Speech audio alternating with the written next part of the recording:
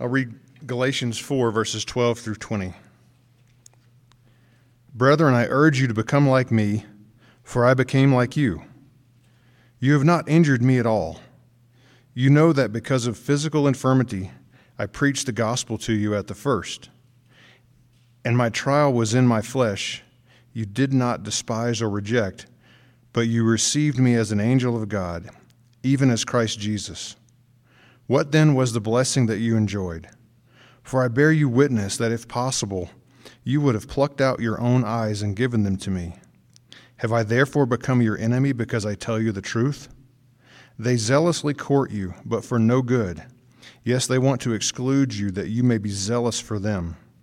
But it is good to be zealous in a good thing always, and not only when I am present with you. My little children, for whom I labored in birth again until Christ is formed in you, I would like to be present with you now and change my tone, for I have doubts about you. This is God's word. Please have a seat.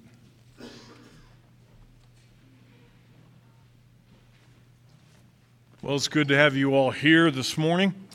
We're continuing our series in Galatians. We're going to be looking at Galatians chapter 4, verses 12 to 20 this morning, and I'd like to pray before we begin.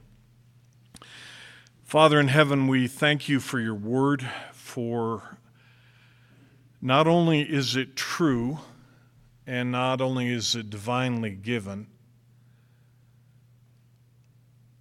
it is our life. And it is from your word that we know everything that we know of you, of your Son, of your Spirit. And it's where we genuinely know who we are. And it is there that we learn who we are to be and what we will become. And so I would ask for the ability to be clear this morning, to be truthful, and that these words might change who we are and how we think. To the glory of Christ we pray. Amen. The text that we're going to look at this morning is probably the most poignant and heartfelt passage in the whole book of Galatians. Paul kind of lays himself bare. A lot of preachers, a lot of teachers, a lot of people up front don't want to talk about their own faults, and they don't want to talk about their own weaknesses, but Paul doesn't share that problem. He's worried about his friends that he cares for, and he's not just worried a little bit, he's worried a lot. If you're interested in reading about one of the journeys that Paul took through this region, you can read Acts chapter 13 and 14. And it gives us a picture there of the hardships and the sufferings and the hostilities that Paul went through to ultimately give the gospel to these people in Galatia, where we now call Turkey.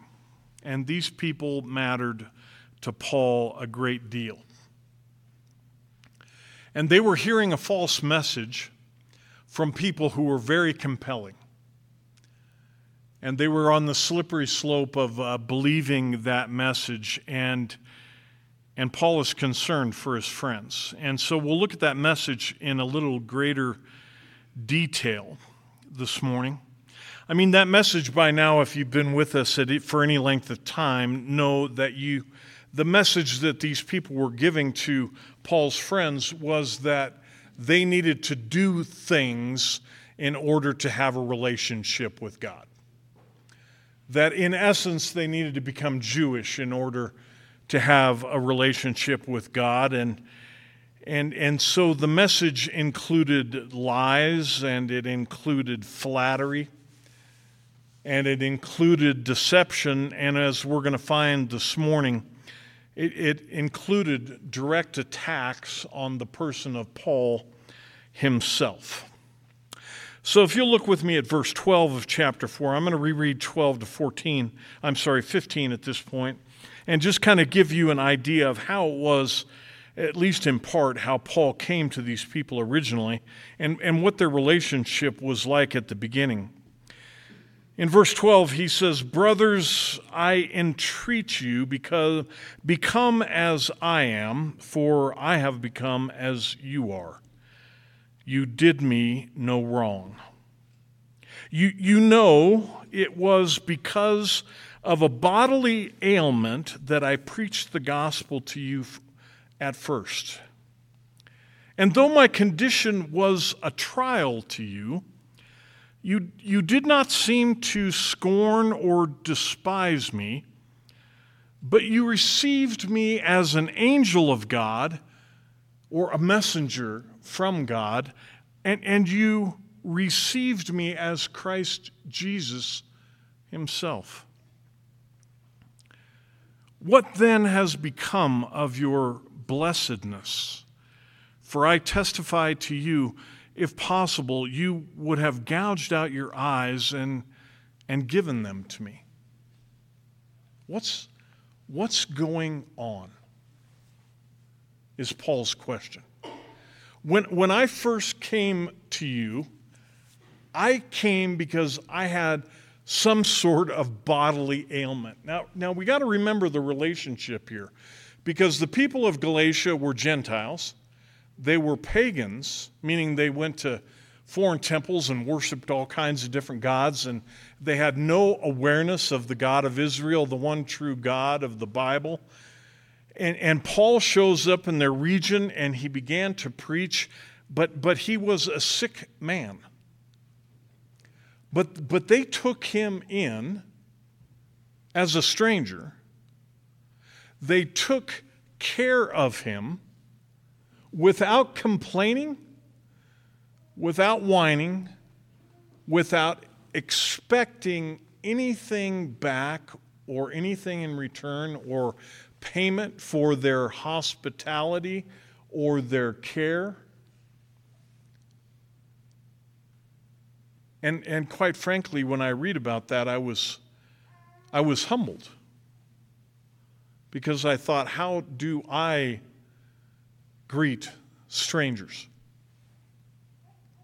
How would I take care of somebody I didn't know and who was going to be a burden? Who was going to cost me something? Who was going to take a bed in my house and who needed my care, but would I treat them as if they were Christ himself? You see, I want us to see the relationship Paul has with these people. They did all these things for Paul, expecting nothing in return, and he gave them the gospel. He goes so far as to say, if it had been possible, you would have gouged out your eyes and given them to me. Now, it's from this one verse that people assume that Paul had a problem with his eyesight. And I understand why people think that. That may have been the case. It may not have been the case. It may have been from the stonings, being stoned outside the city, and beatings that he received on his way to Galatia. We don't know. But he says, you cared for me so greatly that if it had been possible, you would have given me from your own body to make me well. But then he says, what then has become of your blessedness? Something has happened. Something that has been said to you that has changed your opinion of me. Not my reputation so much, but that relationship that we once had is now broken. Because of what these people are saying about the Lord Jesus Christ and how you have a relationship with God through him. You can understand why Paul is tense say to speak. If you had that kind of relationship with a group of people and all of a sudden, and we know when it happens, that relationship is broken. And there's a barrier that stands between you and those people. It hurts. It makes you angry. You don't understand. You're tense. You want to make it better. But in this case, it's all because the truth of what Paul has taught these people has been called into question. And so Paul is upset. And so we need to look at what these people are saying. So let me give you an example. And a big part of what I'm going to say is absolutely true of everybody in this room. Everybody in this room is above average. I mean, you're sharp, you're intelligent, you're pretty good looking. You are here today because the world means less to you than it means to others. And you're discerning, and you have a grasp on truth to a certain extent, you see. But I'm here to tell you that because of your goodness, and because of your sharpness, and because you're above average, you can have a more significant relationship with God, and you have the capability within yourself to do that.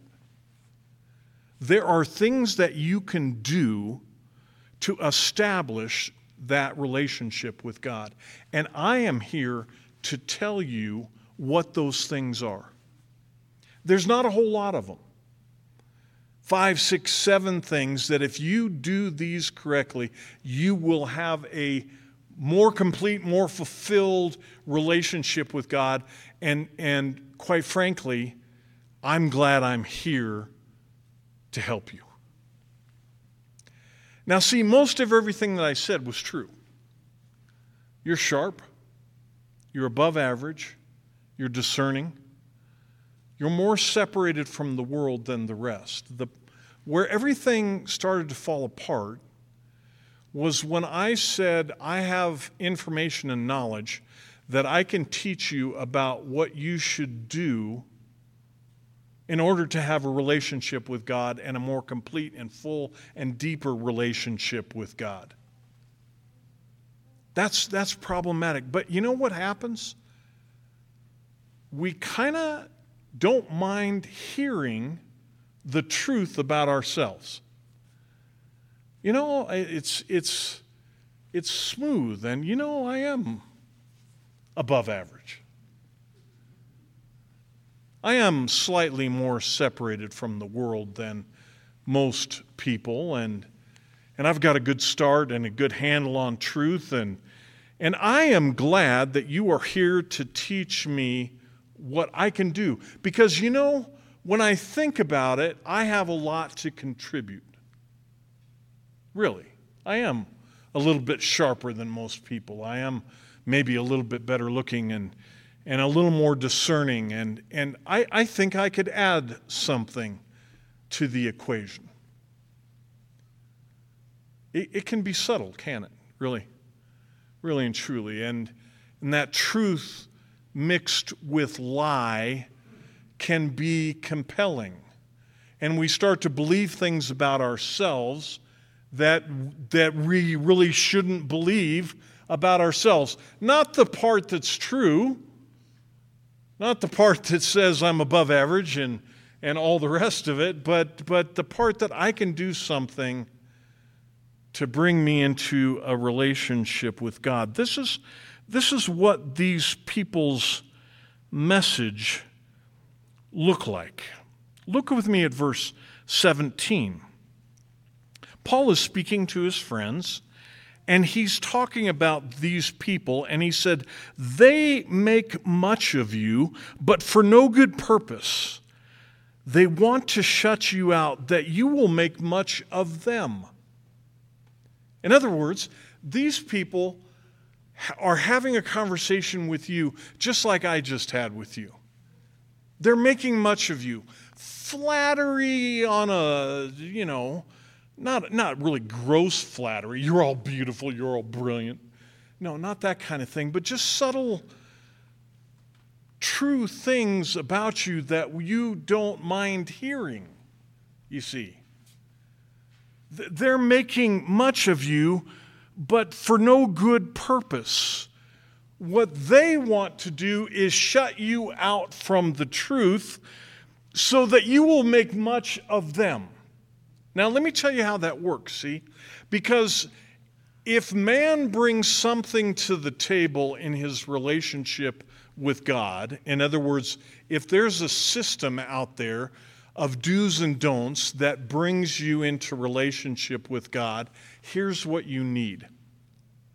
You need, number one, a system or a group or an institution that controls telling you what those things are. And in that institution or system or church or group or whatever else it is, you need leadership that are the communicators of those things, and also the mentors and also the mediators of those things, who are constantly telling you you're on the right track, you're doing the right stuff, or you're falling a little bit short over here. Keep coming back on Wednesday and Thursday night, and we'll tidy you up a little bit to make sure that you're on the straight and narrow. And so what happens is the institution, the group, the system, and the leadership all need to be made a lot of, right? Because they're the ones who have become the purveyors of truth to you about how you have a relationship with God. But what they want to do is draw you away from the truth and get you into their camp so that they can do that, and you consequently have to make a big deal about them. Now, this afternoon, give 5 minutes of thought to that and see if that's not how these systems, groups, organizations, churches, people have to work. It has to work that way, and that's what Paul is saying here. They have no good purpose. They actually want to shut you out from the truth, and they want to make a big deal about themselves because you have to, because they become the purveyors of truth. They're the ones who tell you when you fall short, and they're the ones that are telling you when you are excelling. And Paul, up to this point, has said this is a lie, and it is a delusion, and it is straight from the pit of hell. And then look at verse 18. It's always good to be made much of for a good purpose. And not only when I am present with you. What is he talking about? Well, I think he's saying a couple of things. I think it is fine for me to tell you that you guys are all above average. It's true. That you're sharper, that you're further away from the world than the rest of the world, and that's a good thing, et cetera, et cetera. I also think that Paul here is saying, when I was with you the first time, you made much of me. You took care of me. You took care of my needs. When I was a burden to you, you expected nothing in return, and that was great. And you used to think much of me even when I wasn't around, but something has changed. And then in verse 19 and 20, Paul says, my little children, for whom I am again in the anguish of childbirth until Christ is formed in you, I wish I could be present with you now and change my tone, for I am perplexed about you. He's not just confused. It's not that English word, just perplexion. He's challenged. He's in angst, on the verge of anger, at a loss, if you will. And the other thing that verse 19 gives us is unfortunately not great news, because it says, "My little children, for whom I am again in the anguish of childbirth until Christ is formed in you." You know, we were raised, most of us in the church, to think we came to faith in Christ and that relationship with God began, and that was kind of the beginning and the end. And we go to church and we learn a little bit more and all that kind of stuff, but Paul is giving us the picture that childbirth goes on and on and on and on until Christ is complete in his people. We'd like it to be a one and done, wouldn't we? But it's not that way. It's filled with challenges, and its growth and its maturity, and the pain seems to continue. And Paul is saying this here, that I am again in the anguish of childbirth with you until Christ is formed in you completely. And quite frankly, dear brothers and sisters, that won't happen until the end of time. We won't be complete in Christ, and that growth will continue. And so here's the tension, and here's the angst, and here's the challenge. And this is the threat to these people. By the way, they make it out, if you want to know the end of the story. But the question is, will we, you see? Look with me at verse 16, which we skipped as we went through. Have I then become your enemy by telling you the truth? That's the question. You see, these people who came in with these lies and this flattery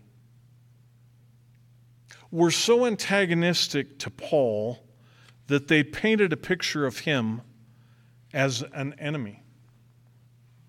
And Paul was even asking the question of his friends, where is your blessedness now? That which I appreciated at the beginning of our relationship seems to have been gone, and the only possible way that that is true is that these people have told lies not only of my message, but of me. And you are beginning to think of me as an enemy because I told you the truth. I mean, what kind of things would they have said? We don't know for sure. They would have said things like, Paul gave you truth up to a point, but if he really cared, he would have given you the truth that we are giving you now, and that is you can do something to have a relationship with God. We know Paul's a good guy. We know that he took money to the poor in Jerusalem, but where is he for you now? You guys have needs, and persecution is coming to your door. Where is Paul? We're here now. We're here to give you what we can all the time, trying to lure them into their trap, you see. If Paul cared, he would be here for you now. And the people said, yeah, that's true. I mean, we are a fickle lot, aren't we? Yeah, well, I mean, Paul was good yesterday, but where is he today? But they attacked his message, the truth. And this is what I'm going to make the crux of the matter in this text. Paul came to them with the unadulterated truth of God, and these people came with a lie. And the lie has to destroy the truth in order for it to gain a foothold. I mean, it's just plain and simple. It's plain and simple. So they have to attack the messenger, and they have to attack his message. Plain and simple. And so that's what was happening in these churches in Galatia, and nothing is new under the sun. And truth is a fickle, or seems like a very fickle thing in our day and age. And it was true in the Galatians era, and it's been true every day between then and now. Your truth is your truth, and my truth is my truth, and never the twain shall meet.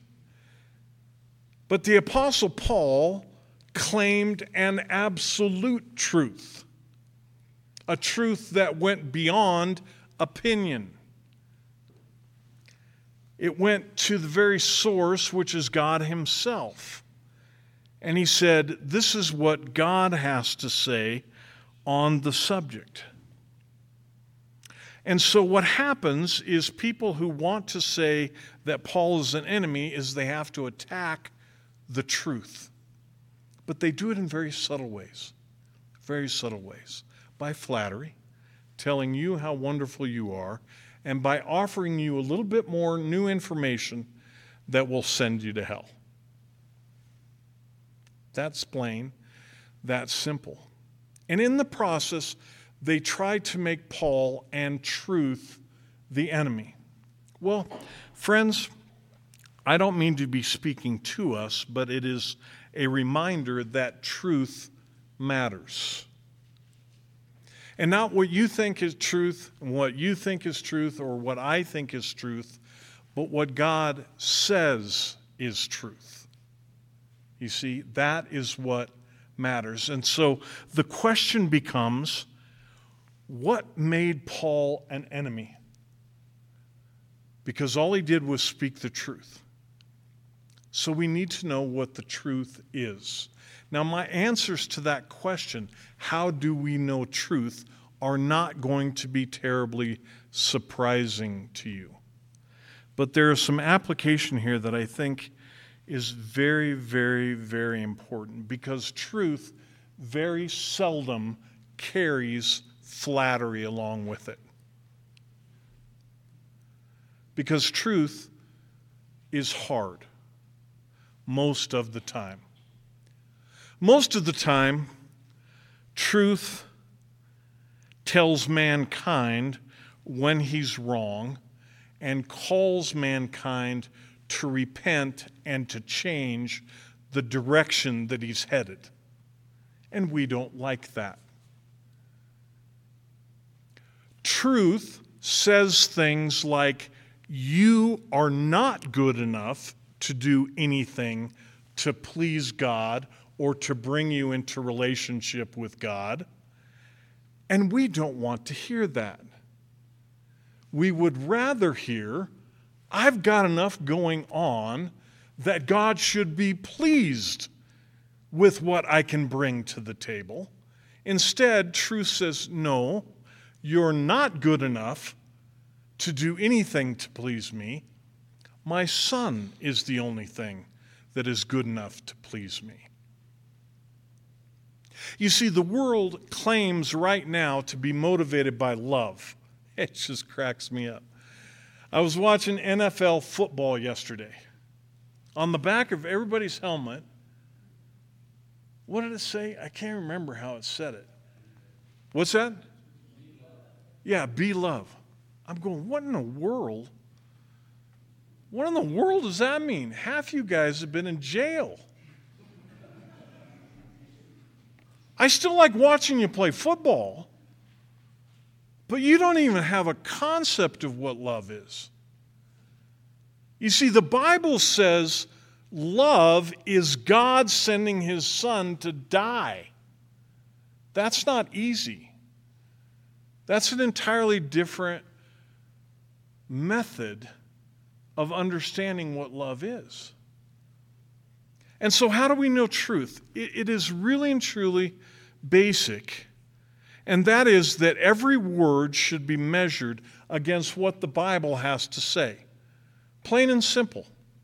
And what I mean by that is, that means every leader, every system, every institution, every church should be measured by whether or not what they say can be demonstrated in God's Word, because it is true, and it alone is true.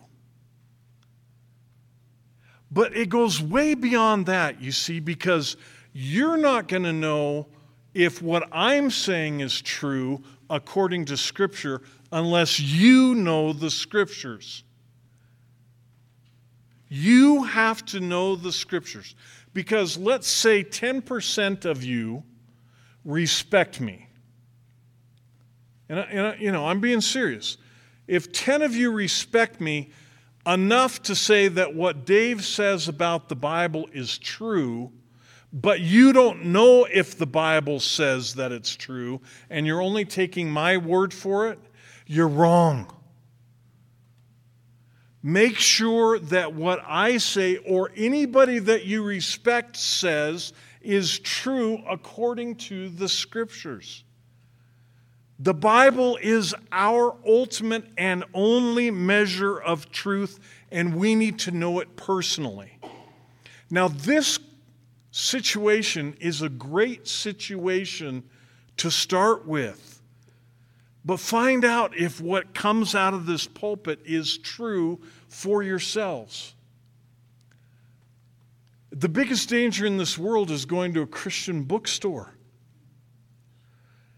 We don't have any idea if what these guys, oh no, they're a great personality, a spectacular speaker, they've sold millions of books, but we won't know if what they're saying is true unless we know this book. Okay? Because the world then and the world now wants to make this book an enemy. Because it is true, just like it tried to make Paul an enemy 2,000 years ago because he spoke truth. And so Paul was perplexed. He wasn't surprised. Now the temptation, and I close with this, the temptation is to say, I could never be like those stupid Galatians because I couldn't slip that far that fast. But we need to remember at the very beginning of this book, the Apostle Peter and Barnabas, Paul's traveling companion, was tempted to be swept away by this lie. That quick, that easy, that simple. Because for an instant they were not, but in that instant they took their eyes off truth. You see, Paul never spoke without demonstrating everything he said from Scripture, from God's Word. And that is the most important thing. But we live in a world that wants to make this book and speakers of this book, speakers of truth, the enemy. It's really that simple. And that's what Paul was fighting. That was what was at stake, the very truth of the gospel. So let me pray. Father in heaven,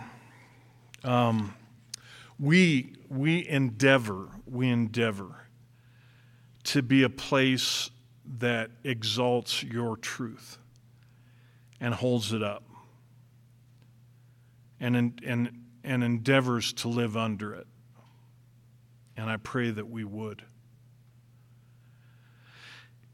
And I pray that we would individually and corporately make your word the measure of truth. We don't make it truth, but we need to put ourselves under its authority. That will make us unpopular. That will make us the enemy of the world. People will not want to believe because the message is hard. That we don't bring anything to the table, that we cannot earn your favor, that only your Son has done that. But we pray that we would stick to truth, to the glory of Christ, in whose name we pray. Amen.